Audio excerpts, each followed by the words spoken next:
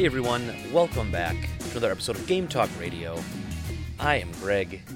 You all are the listeners and friends. Yeah, that's right. How are y'all doing today? I'm doing well. It is 1 week to Thanksgiving. If you've ever worked retail, it's a week and a half to Armageddon, aka Black Friday. Or if you're a small business owner, it can sometimes be called Green Friday, because you're making that green, you're making that paper, making that fat cash. Although it's weird at a place like mine for Black Friday, because oftentimes you're competing with everyone on that day. Everyone's doing Black Friday stuff, right? So people are going to Walmart, people are going to Target, people are spending tons of money that day at other places. So it's actually not even our busiest day of the year. Our anniversary sale in April is actually always our biggest sale of the year. We just slam for that sale.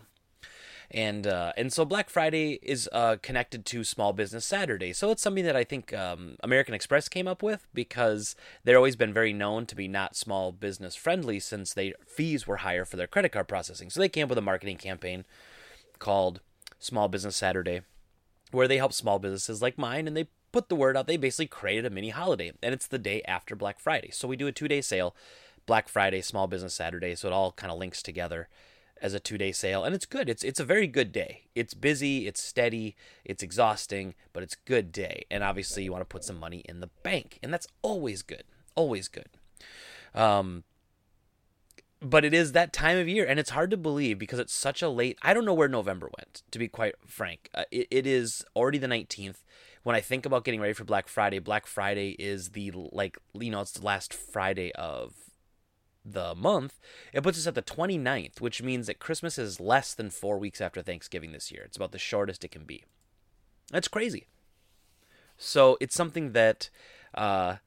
don't get tricked and think, oh, it's Thanksgiving, I've got 6 weeks to Christmas. You have very little time.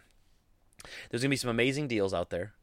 Obviously, my store is doing a bunch of deals, but there's going to be some amazing deals out there, so check them out. And a lot of the deals you'll be able to get online on Tuesday or Wednesday before Thanksgiving. So hit them up. If you want that stuff, find the places, and be careful, because sometimes one place will have a game for $35 on sale, another place will have it for $30. So you just got to be, so look around, do some homework.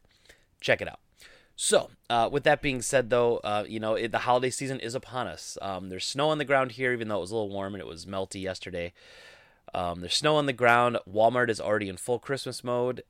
They have their Christmas music playing, trees, all that fun stuff, and it's here, and it's fine. I know not everyone who listens to this lives where I live, but if you live in Wisconsin, dreading snow should be something that you're like, well, it's expected. I don't really dread it. Last year we had the ridiculous cold, the cold. It was cold. It was sub-zero, more I think than any other days we've ever had before. And it just felt like there was a stretch of a month where it was sub-zero. It was crazy. But again, it's Wisconsin, so to an extent you have to kind of deal with it. You can go out, live in California. There's wildfires. Florida has hurricanes. It's nowhere's perfect, I guess, is what I'm trying to say. But cold does suck, I won't lie. But yeah, so we're here. So today I've got my game of the week picked out. I have my pickup pile of the week, which is pretty small. It's pretty sad for a Greg pickup pile of the week. I mean, pretty pathetic. And then we're going to talk about 3 things today. I'm going to talk about a few little things and a few big things. A few little things we're going to talk about. I beat Death Stranding Sunday night, so we're going to talk about how I feel about the game now that I finished it. I still will do no spoilers, so that's a spoiler-free Death Stranding conversation, so feel free to stick around even if you're planning on playing it. I'm going to talk about The Mandalorian. So this is the new Star Wars TV show that's on Disney+. I want to talk a little about that. Again, no spoilers, a spoiler-free. It'll be a quick jaunt into how I feel about the show. And then we're going to talk about Google Stadia. That launched, technically it launched today or yesterday. And it's got some problems, which we kind of anticipated. So we'll look into that. We're going to talk a little about that. And then we're going to talk about a story about BioWare doubling down on Anthem and planning a complete overhaul rework of Anthem. And then we're going to briefly touch upon Microsoft did their XO19 event, where it's basically like, the PlayStation Experience. It's their trade show. It's Microsoft does their own advertising get together, and pretty lackluster, I must say. Really kind of disappointed. I didn't feel like there was a lot of huge news that came out of it. But again, maybe they weren't trying to, and they didn't really talk anything about Scarlet, which is the info that we're all kind of waiting for. But they did talk about xCloud and a few of the other games that are coming out. So we're going to talk a little about that. And that'll be the podcast. That's just another week. Next week, I believe I'm still going to do one, but I may not the week of Thanksgiving. If I do it next week, I may not do it the week after. It all kind of depends. Sometimes after a really busy work stretch like that, you want to, I just have to unplug for a little bit. So we'll see. I don't know. And who knows? I might feel fine. It's not a big deal. But it's not just the podcast. This actually is kind of the easy part. It's the editing and cutting up the YouTube stuff and then dealing with the uploads and promotion and all that sort of stuff. So, again, I'm not saying hey, woe is me. Don't shed any tears for Greg the Poor Podcaster. I don't mean it like that. I just like to give you a heads up if there's a potential that I might miss an episode. And I don't like to. I like to keep it very consistent. I live my life that way, very consistently. I'm a creature of habit, as they say. So, let's get into it. First, we're going to talk about Google Stadia. So, I'm going to get the article ready, and here we go. So like I mentioned earlier, today on the podcast, firstly, we're going to be talking about Google Stadia.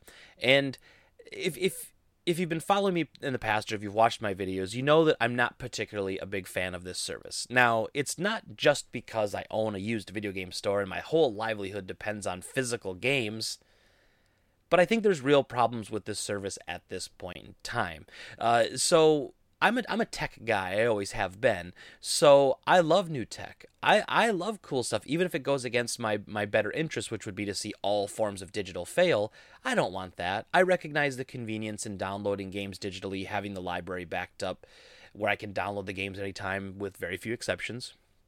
And the idea of being able to stream games that you never have to physically download anymore, you just have to have any device that can accept that internet connection well, is appealing to me. I won't lie. I mean, I think that's really cool. And I think there's a future for that. It could be the entire future. It could be. It might be. It just isn't right now, I don't think. And so with the launch of Google Stadia, the headline here on The Verge was Google Stadia review, the best of cloud gaming is still just a beta. And I think, and then the subline, a beta worth waiting longer for. And I think that's probably the most fair way to say it, right? It is a beta test. This Founders Edition, I mean, it's one of those things that we have to understand now as consumers. Any sort of early access Founders, that we are beta testing. You are getting it before it's at its best, which makes total sense. I mean, there's nothing wrong with that. It's just that we have to understand when they hide it under the name of something like Founders Pack or some of that. Really what you're doing is you're an early adopter, you are a pioneer, and you're the one paving the way for the mass market. And so as long as you know that, I don't think there's anything wrong with that. You're not, I wish they'd be more honest about it and just say that and not act like, oh, you're a founder, which means you're because they know that we take that as a special thing. Like, we're the first ones to play this. We found it. We helped Stadia be better. So let's talk a little bit about it here. So this article is by Sean Hollister, November 18th. This was yesterday. If you're expecting it to look or work as well as a high-end gaming PC or even a high-end game console, or if you're hoping for a killer app, you may come away disappointed. But the overarching reaction I had while playing Stadia was the same I have with half-decent headphones. I'd happily keep playing if I wasn't already spoiled. That's a fair way of saying it, right? Not that it's unplayable or that it's unusable. It's just that there's a better experience elsewhere. And here's the thing you really have to remember about all this. This could be quite viable for someone. There is a gaming subset out there that prefers this. I mean, and I know it's Twitter and I know it's anecdotal based on my feed, but there were people in the comments, even Jason Schreier's comments when he was talking about this stuff where he does not like it at all, and everyone rushes to just agree with him because everybody loves Jason Schreier. So there were people there who were like, I don't agree with you, and actually bucking against what he was saying. One of the comments was really funny was, right now, especially if you want the 4K stuff, it's going to always be like $10 a month. Right now it is $10 a month as the Founders Pack, and after a few months you get free and then the controller and all that stuff. So someone did the math and was like, over the course of 7 years, at $10 a month, over the course of 7 years, it's like, I don't know, $840 that you spent on the service alone. And you say, well, you could make a gaming PC for $840 that would be very close, if not able to do that. And so then people are saying, and then the person's comment basically to reply to that was, I respect your opinion, but you'll never convince me that buying a PC is better than renting one. And that was such a weird comment to me, because obviously that person will never be convinced, and that's fine. Because that's their opinion, and that's fine. Not everyone has to agree on everything. In fact, the world would be quite boring, I think, if it did. But the idea that they don't see value in owning something over renting or leasing something. And it's all perspective, and there is a level of, well, I don't need ownership if I have convenience. That's an argument you can make, and I think that's an argument that Google's trying to make. Ownership is relative, not as important as access, Owning a $1,000 PC is great. The average person doesn't want to buy a $1,000 PC every few years. Not that you have to, you can upgrade and yada yada. I mean, I think I bought my computer now 5 or 6 years ago, and I've done a few, like a video card upgrade, some RAM upgrade, and I think everything else is the same. Thing still crushes it. That was $1,500 though, about, was it 5 years ago maybe? Something like that. And so there is a user base out there for that appreciates the convenience of not having to buy hardware to get into it. If you have a Chromecast that you already owned and you have a TV and you have a Bluetooth controller, I think actually if it's not I think you have to plug it in. I'm not sure if it syncs Bluetooth like PS4, Xbox One controllers. If you have those things, you can play. Eventually you'll be able to play for free. No, I should say no service. Or, right now you'll be able to play for, pay for $10. So that's very low entry cost. But I still think the business model is flawed, unfortunately. And I'm a little torn on it because as much as the subscription model seems to make the most sense for this, the subscription model seems to be the way that developers make the least amount of money, as it's dependent on how long the game is played, how many hours, such, for how much they're paid. Okay, so here are the Verge score. It gave it a 5. I don't even know what that's out of. Is that out of 10 or is that out of 5? I don't know. Here's what they said. The good stuff. It really works.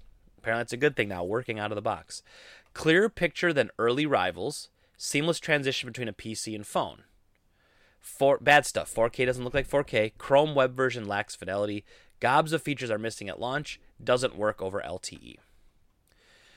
So the article writer goes on to say, I'm not going to restate my entire editorial about Google's incredibly awkward launch, but I think it'd be helpful to tell you what Stadia is and isn't so we can review it fairly. Today, Stadia is a $130 one-time purchase plus $10 a month after a 3-month trial, plus $20 to $60 per premium game. If you don't know, Stadia's business model, as opposed to subscription, is actually asking you to purchase the game outright. So this is an issue that I've had even with digital games, is that once digital games were the exact same price as physical games, that was always been a problem for me.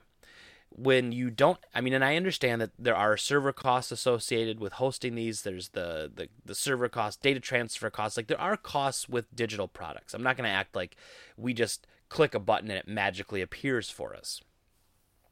But it's certainly cheaper than stamping a physical disc, packaging everything, and shipping out physical copies. However, that price is never any different. And there's 2 reasons why. One, retailers, and this more pertains to Xbox and PlayStation, retailers have, like Walmart, have an exclusive contract when they buy games that the company itself cannot sell the game for less. Unless it's some sort of sale, or there's a certain period of time where basically Walmart doesn't want to be undercut. These huge retailers don't want to be undercut by the company themselves. Sony can't just open a store and sell all of its games through the Sony store, physical or digital, for $44 instead of $60. That's against the contracts that they sign. And mostly that's because they still need Walmart. They still need retailers at this point in time. One day that might change, but at this point in time, that's how it works. And 2, They don't want to devalue the companies selling the games. They don't want to devalue their own product. Right now, we've been trained over the last, well, since the PS3 and 360 era, that new games are $60. If you start selling digital games at $50, when game costs are technically still going up, they're trying, then you're trying to say, well, if we drop the price to $50, that's going to be everyone's expectation, is that game should be $50. I mean, that's bad for them. They don't want people to start expecting games to be $50, $40, $30 when they want to make $60 on all the new releases. And it's funny because I've always thought that standard was weird. A new release game is $60, but that has no cost connection whatsoever to the actual cost of making the game. So you'll have a game like Witcher 3 that is $60 at launch, and then a game like, I don't know, I have to pick one off the top of my head that's not super great, doesn't have a ton of money into the assets, that's also $60 at launch. My point is, not every game is created equal in cost, but their expected sell price is always the same. Now, we're also partly to blame for that because over the years we've come to note that if a game comes out at $40 or $50, we feel like there's something wrong with it. Well, why is it $10 cheaper than this game? Is it cheaper? It must be made cheaper. Ooh, it's cheaper? Is it going to have good graphics? Oh, I don't know if I want to buy it. So it is a negative. It is a put-off. Anyway, let's keep going. So the idea, though, that Stadia is charging full price for streamed games, which I would argue is probably still cheaper than storing them and having people download them and physically store it on their device, it's going to be very similar cost or possibly even cheaper. So interesting, right? Okay, so early access to a service that lets you play a limited selection of 22 games you can mostly already buy everywhere else, except here you can stream them directly from the cloud. That's a bonus. On your TV with the included Chromecast Ultra dongle at 4K resolution with high dynamic range. With the included wireless Stadia controller, which is roughly equivalent to an Xbox One or Sony DualShock, except it only works wirelessly with the Chromecast. Or on Google Pixel phones at 1080p, assuming you buy a controller clip and plug it in with USB-C. Or via the Chrome web browser at 1080p resolution. So you can play these games in the Chrome browser of any computer. You can have a crappy Chromebook and play it in the Chrome browser at 1080p with any wired gamepad or mouse and keyboard of your choice. You have the ability to seamlessly swap between phone and PC, somewhat less seamlessly between TV, phone, and PC, but you can pick up where you left on a different device. And that's some of the features that I do like about this. You could, quote-unquote, pause the game and come back to it on a different device at a different time, and it'd be almost like a save state on an emulator.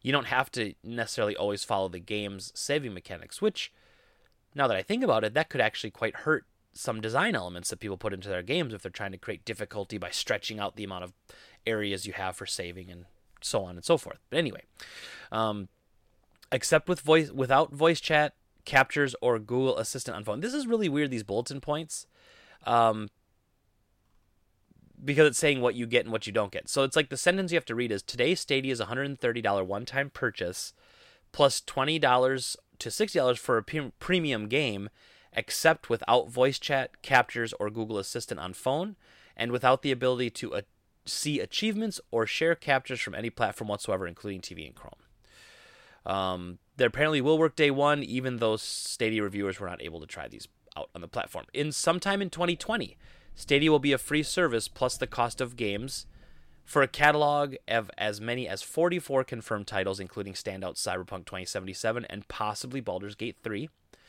An optional $10 a month Stadia Pro subscription to play them all at 4K with HDR via your own Chromecast Ultra or Chrome web browser. With an optional $70 Stadia controller that can theoretically hop between phone, PC, and TV without having to be turned off, repaired, or plugged in. It also lets you listen and chat with a Bluetooth headphones, not just wired. That's good. With achievements, the ability to instantly share gameplay captures to YouTube and cross-platform voice chat. An unspecified amount of YouTube integration will enable some of Stadia's promised features that didn't make launch. That's all supposedly happening in 2020. This is the someday. You'll be able to click on a YouTube ad for a game and jump straight into the game. That's neat. I won't lie, that's cool. Like that's next level space age stuff. You'll be able to live stream to YouTube in 4K at the same time you're playing in 4K. You'll be able to share a link to an exact moment in the game with friends or followers so they can try it instantly. Say you're playing a game like a platformer and you can't make this jump. you could say, hey, audience, do you want to try to make this jump? First person to make it wins a prize. And you could make a link where everyone who clicks on it could try that part of the game. Again, that's cool. That's next level stuff. Like, that's outside the box thinking. Apparently, Google will release their own games for Stadia with some of these features. The controller's dedicated Google Assistant button will help you beat games. I don't know how much I like that. Future games will combine the power of multiple Stadia servers to do things impossible on console or PC, like a single shared world for every single player, advanced physics, fully destructible worlds, huge number of NPCs, etc. Cross-platform multiplayer may happen. Stadia will scale to 8K resolution and 120 frames per second. So these are the sort of things that we don't have a time frame, but this is the ultimate goal of Stadia, is to provide these things. Now, I don't have to go over the millions and millions of things that have already been said about Stadia. You know, the internet infrastructure here is not super great.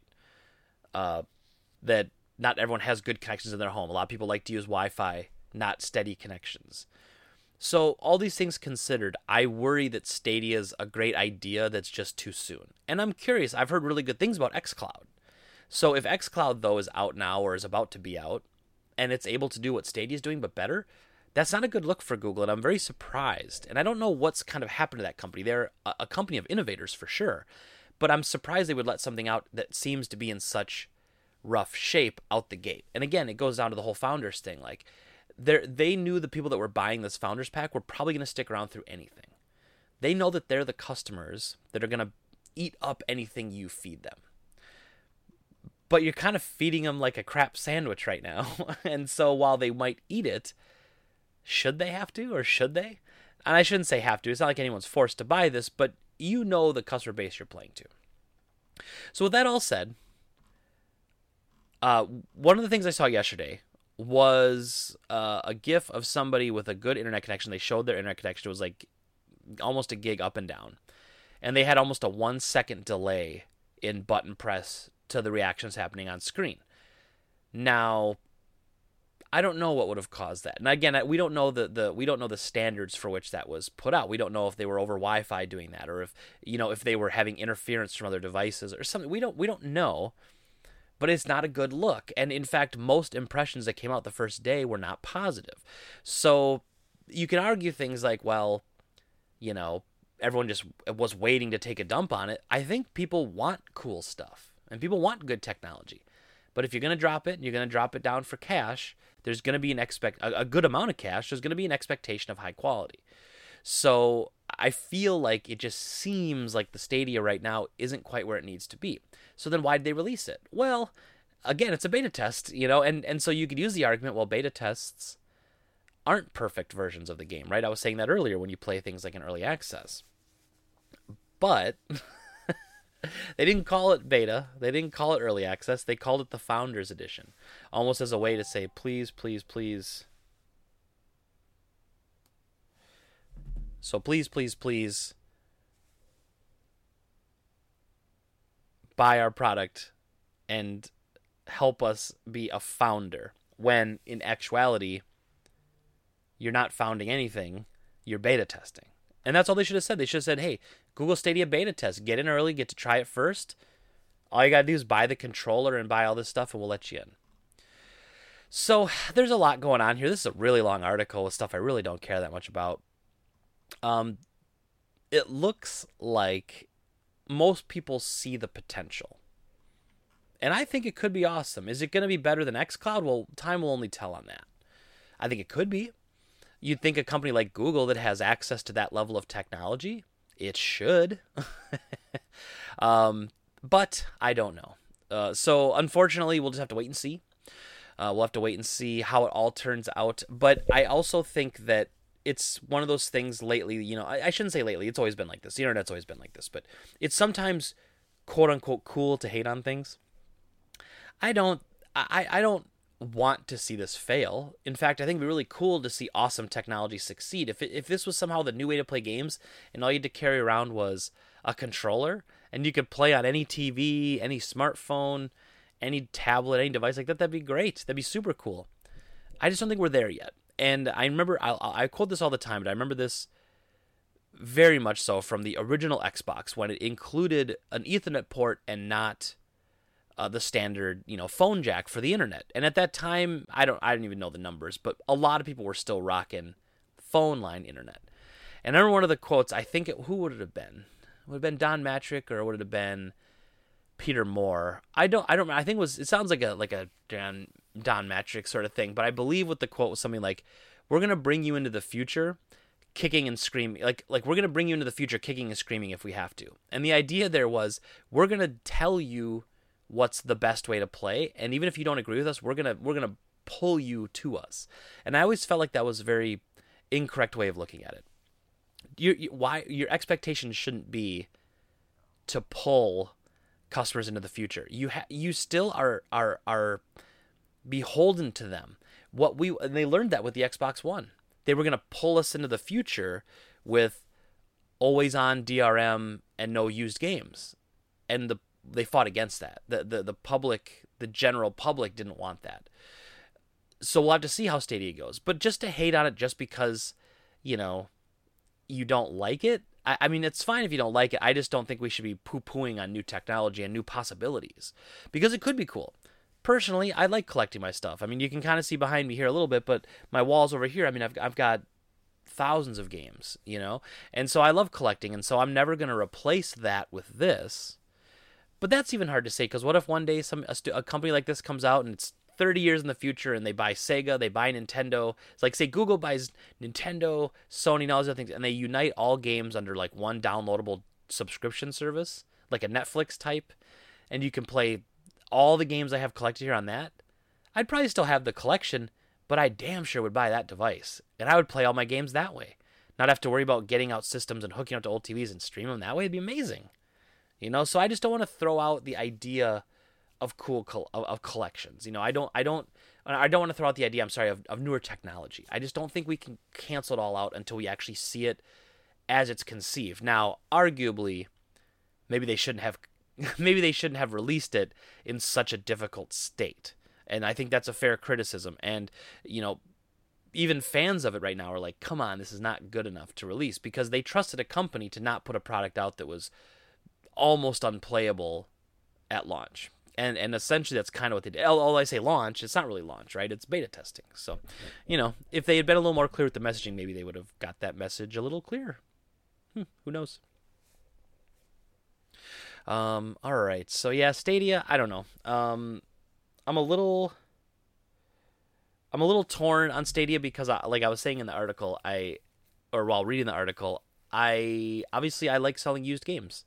It's my whole career. So I don't have a job if used games go away.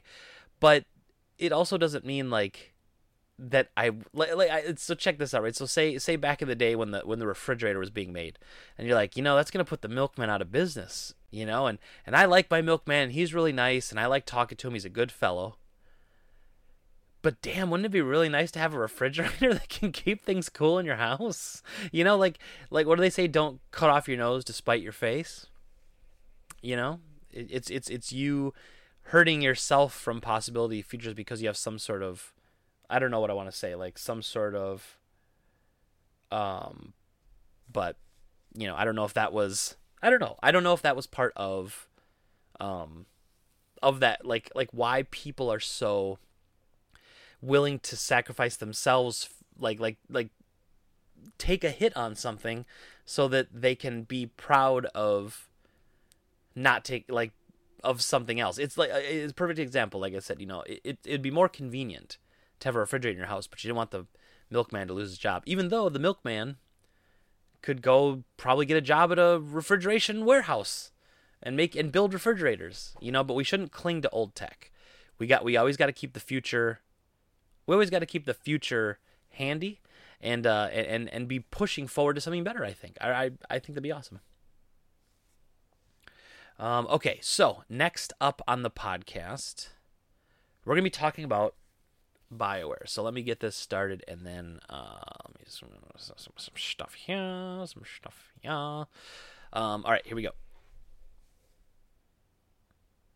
So next up on the podcast today, we're going to be talking about BioWare and Anthem. So it was revealed late last week that apparently BioWare and Activision, excuse me, EA. Oh boy. You know what? We're going to restart that. Excuse me, I don't want to look like a fool on YouTube, everybody. Sorry. So next up on the podcast, we're going to be talking about BioWare and Anthem, and how BioWare, and more specifically EA, are going to reboot Anthem. And they're going to be calling it something along the lines of Anthem 2.0 or Anthem Next. Now, this article is by Jason Schreier, and so I think he's hearing rumblings, he's hearing rumors. I want to hear more about this. But some really interesting things were said, and some quite terrifying things were said. So let's go into it here. So first up, recent silence and a couple of high-profile departures from BioWare have led fans and pundits to speculate that the studio has abandoned its most recent game, Anthem. But the opposite is true. For the last few months, BioWare and parent company EA have been planning an overhaul of the online shooter. According to 3 people familiar with those plans, some call it Anthem 2.0 or Anthem Next. Many of the details are still in flux, and there's no clear timeline for the Anthem Next project just yet. In fact, from what we've heard, the developers at BioWare haven't even decided how it will be distributed.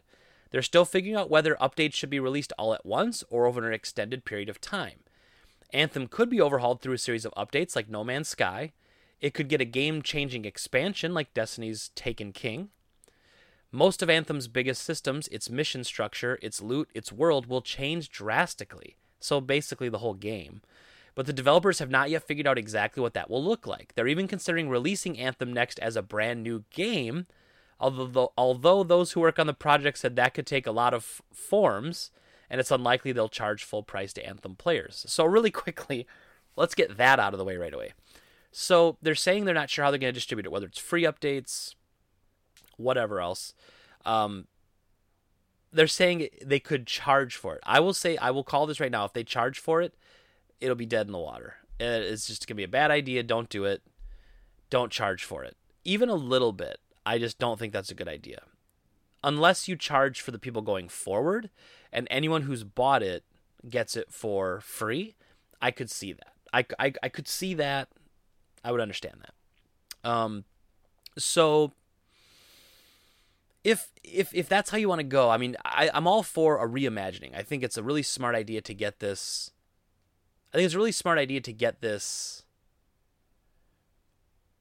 rebooted.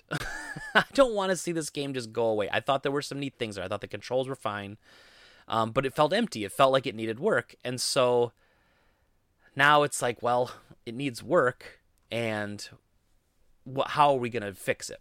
So anyway, it goes on to say, one thing's for sure, that BioWare is not abandoning Anthem, despite recent breathless declarations that the game is dead. Right now, dozens, if not hundreds of developers at both of BioWare's offices in Austin, Texas, and Edmonton, Alberta, Canada, are quietly working on plans to overhaul the game. Quote, "We spent a few months just tearing it down and figuring out what needed to change fundamentally," which happened to be a lot, said one person on the project, and we've been rebuilding for another few months since. A representative for EA declined to comment on this story. Anthem, which launched in February of 2019, God, it feels like longer than that.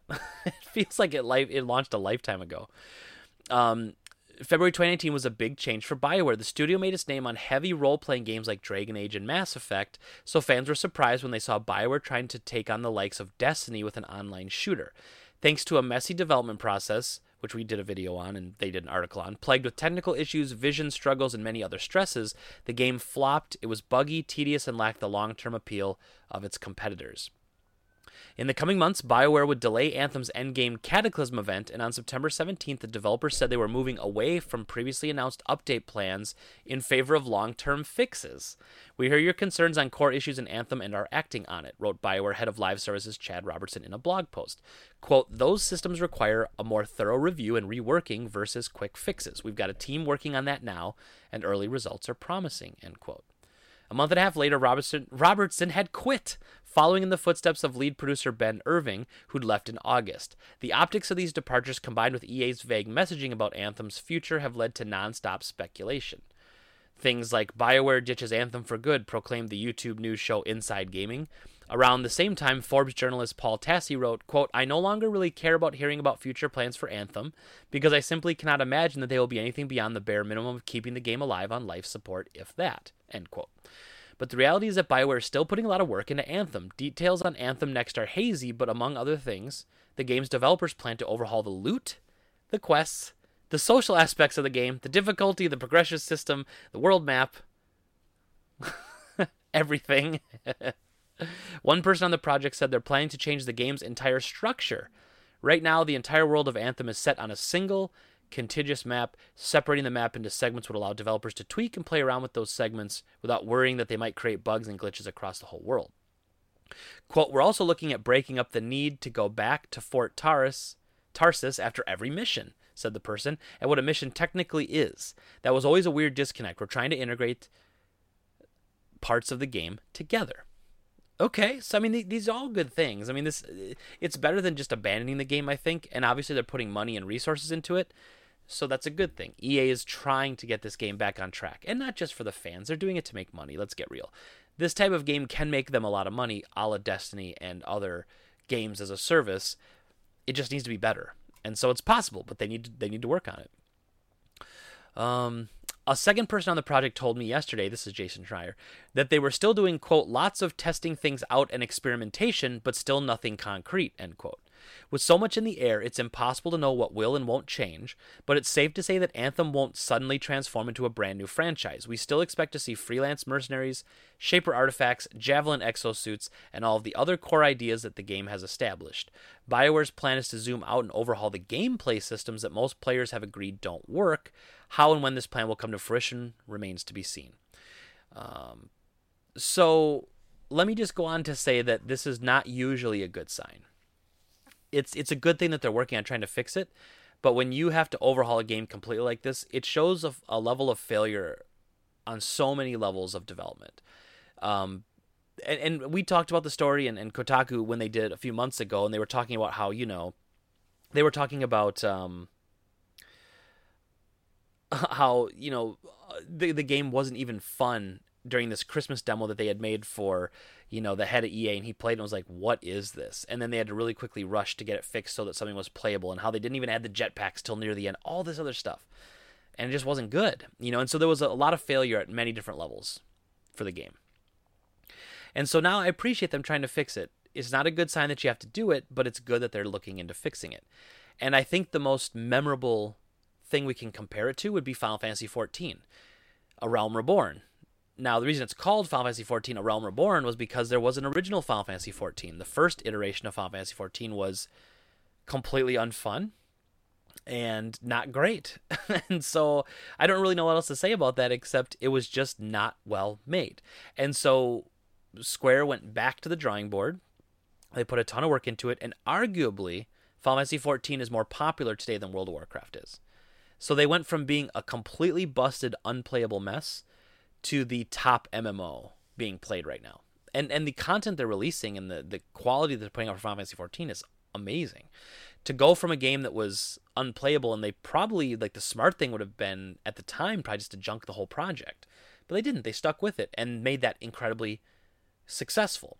Now, you can say the same thing for Anthem. This could turn into one of the better games. It's just one of those things that we're going to have to see the work that goes into it. Now, unfortunately, there's less people that worked on the original Anthem that are working on it now. A lot of the important team leads have left, and other people have left. So it leaves you curious as to who's going to save this franchise. Who's around, who's available to fix this franchise. Is it newer people than were here before? Because BioWare's quality has been degrading over time as people leave and move on to other things. And that's kind of the sad truth about the way EA and Activision work, is they find a successful studio, they buy them, they kind of milk them for their best stuff. People leave because they don't like the pressure, they don't like the corporate structure. People leave, and then you're left with essentially a shell of its former self. The people that made the great BioWare games, for the most part, aren't there anymore. And so the name BioWare can't hold the same clout when the people that made BioWare what it is aren't there anymore. And so I hope it's good. We should always hope for success. I really believe that. And I think that's something we have to really get better at as internet commentators and as fans of things. We need to want things to succeed. We shouldn't want things to be failures. We want them to succeed, but we want them to be good, and we want them to be the way that we want to enjoy them. But we should always want them to succeed. You don't want to see a bunch of people lose their job. You don't want to see a spectacular project fail. You don't want to see any of that stuff. We should want to see it be awesome, and I hope they can turn it around. Do I think they'll turn it around? Probably not. I just don't. I don't see it. I don't see that game ever coming around to being exactly what their expectations are of it. I just don't see it. I don't think we're ever going to get there.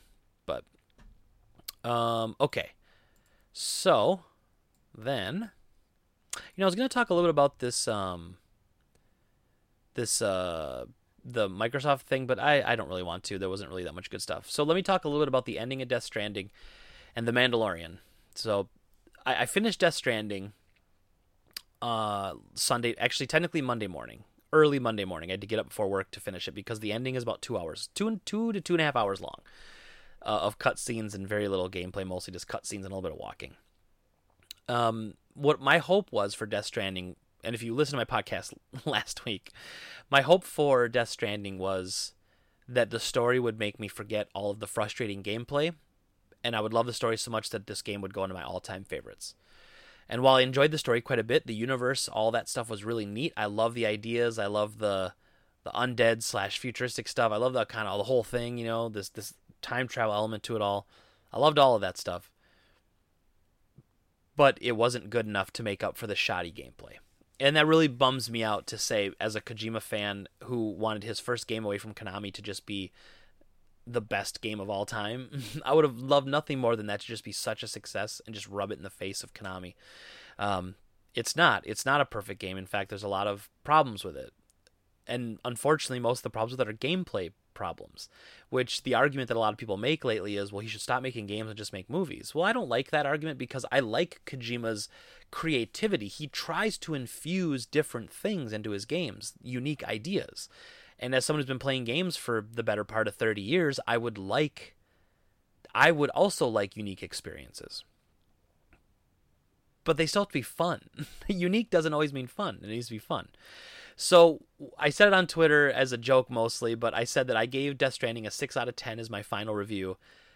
And I said, just for the sake of brevity, I'll explain it by saying that I enjoyed playing the game 60% of the time, and 40% of the time I was smashing my head against a wall in frustration. So 60%, 6 out of 10. And that's just how I did it. I could break down the story elements and say the story and the cutscenes and the voice acting are 9 and 10 out of 10. Gameplay is 4 out of 10, blah, blah. You know what? It's just it's about as average a game as you can get.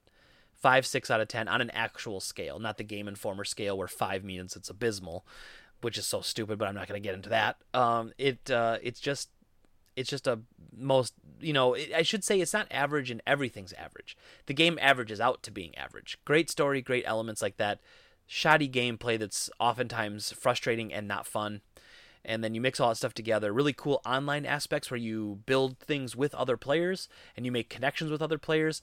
And then the driving physics of vehicles is bonkers and doesn't make sense. And then you end up sliding down a hill in a truck. And you're just like, I'm just at a loss for words of how stupid this is. So that's my Death Stranding wrap up, which, I'm glad I played it. But anyone who asks me if they should play it, I don't even know what I'm going to say. I'm going to say exactly everything I just said here and then say, so I don't know if you should play it or not. And then hopefully something there gets triggered and they can say, okay, I would like this game or I would not like it. But I don't know. I don't know who's going to like that game. It's a little pretentious. So there's this sort of elite gamer aspect of people loving it. And then there's the Kojima fans that love it. And there's the people that hate Kojima who hate it automatically. And this is such a weird one for me too, because I've been getting it on both sides because I'm very middle of the road on this game. I think it's, like I said on the Dropcast a few weeks ago, it is not a masterpiece. It is absolutely not a masterpiece. I'm sorry, it's not. Storytelling is very well done, but it's not a masterpiece. Even the story's not that unique. Like the tropes, I should say, like, yeah, the idea of an apocalypse and then undead things and all that stuff. Yeah, it's not, super unique. Cool, but not unique. But then the people that are saying it's unplayable trash, well, I also struggle with that because it's not unplayable trash. And while there were moments where I was really frustrated with the gameplay, the story was like, I gotta know what's going on. So I'm getting it from both sides. I'm getting it with the people who are saying there's never been a better game in my life, which that is mind-boggling to me. And then the people who say that it's utter trash. I'm like, well, at least that I can understand, because if you don't care about the story, the gameplay will not carry you through that game, in my opinion. So it does make sense, I guess. But Death Stranding, I don't know if you'll like it, but if you find it just a mildly interesting and you like watching half your game and playing half your game, you might still get enjoyment out of it. My advice, if you're ever taking packages up into the mountains, don't even bother taking the truck. Take the motorcycle or carry it on your back with power legs. Don't take a truck up mountains, because the game was trying to tell me that it didn't want me to take trucks up mountains, and I defied it. I said, nay, I will take this truck up this mountain. And I did, even though it probably took 10 times as long because I kept sliding down the hill, even though I could just walked up the damn thing. But that's what old Greggy is. Old Greggy's super stubborn. And that's just how it goes. So Death Stranding, that's it. That's my final 6 out of 10. Play it, don't play it, I don't care. It's not going to change your life. But it's not going to ruin your life either. It just exists to be played. And I beat it in 40 hours. And at the end, I was rushing at the end because I was done with it. I was sick of it.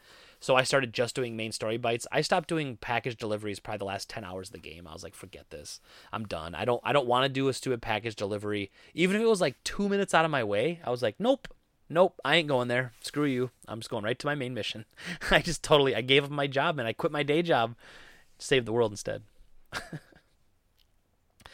All right. So then lastly, I want to talk a little bit about The Mandalorian. Again, no spoilers. The Mandalorian, if you don't know, is a exclusive Disney Plus streaming series set in the Star Wars universe. Mandalorians are a race of mostly human. They come from Mandalore. And if you most notably, you'll know Boba and Jango Fett were Mandalorians. So they were bounty hunters by profession. There's actually a bounty hunting guild. And so the Mandalorian is a bounty hunter, and it's kind of the adventures of the Mandalorian is this show. And I will say it looks great. It looks like a Star Wars product. I like the music. It was actually done by Jon Favreau, so he directed the original Iron Man, wrote and directed the original Iron Man movie, but then he played Happy in those movies. So if you don't know who Jon Favreau is, now you do. And it's really well done. You could tell he cares for like the Star Wars feel of things. And so the show is very good. I do recommend it. I wouldn't get Disney Plus just for one show, but if you do have Disney Plus, definitely watch it. Just put it on there. I think there's 2 episodes out, and then they release a new episode every Friday now going forward. And it's really fun. It does capture the Star Wars magic, in my opinion. There's some weird like animatronics that are a little mind-boggling for one of the characters. Like it looks like 80s Muppetry. But it's not, so that was mind-boggling. But again, I could see where they wanted to feel more like an 80s series, because The Mandalorian takes place, I think it's 5 years after Return of the Jedi. So basically the Empire has fallen and the galaxy would be in chaos. There's no majority rule or anything yet. And then, and that's where this takes place. It's just a story of a bounty hunter. And at the end of the first episode, there's a huge reveal. Don't get it spoiled for you, but watch the first episode, and the reveal is fantastic if it didn't get spoiled for you. And it's just, it's one of my favorite things I've seen in a while, and it's awesome. So no spoilers. But yeah, The Mandalorian, good show. I highly recommend it. It's a lot of fun. Right now we're watching that. I'm watching The Watchmen on HBO, which every week just keeps getting better. Somehow every episode's better than the one before it. I love shows that do that. Like it just keeps building and building on this foundation. Watchmen's excellent. And then we're watching Castle Rock. And Castle Rock is also building to something really well. So Castle Rock, Mandalorian, and Watchmen are kind of my main 3. And then we, of course, have our guilty pleasure shows like The Rookie and like Good Place. Good Place is a good show, though. I love that show. Very wholesome entertainment. Just a nice lighthearted show. You don't need to overly think hard about it. Just nice and fun and makes you laugh. All right. Show, Shunny. With that said, I'm going to talk about my game of the week, and then I have my pickup pile of the week, and then we're going to go, and we're going to be done for the week, and then I'm going to wish you all a happy Thanksgiving just in case I'm not here next week, even though I probably will be. So, game of the week. Clock Tower for the PlayStation 1. So we're sticking with PlayStation 1 theme. Clock Tower originated on the Super Nintendo, technically the Super Famicom. We never got it here. And my understanding is that Clock Tower 1 on PS1 is a remake of the Super Nintendo one, but in like 3D fashion. I could be wrong, but that's what I've always been kind of told. The game plays a lot like Alone in the Dark. I could say like Resident Evil, but there's not as much action as that. So I'd say more like Alone in the Dark. It's almost like a 3D puzzle game you run around. Now, Clock Tower has you being chased by a maniac with a huge pair of scissors who's coming to cut your head off. And so you play as someone who can't really fight back, but you can hide. So oftentimes the villain comes into the room and you'll hide under the bed to hide from the villain. He'll leave and then you can continue on your search to get out of the house. And it's kind of like an old point and click adventure game. Like you find an item in this room that you have to use in another room to progress where you're trying to go.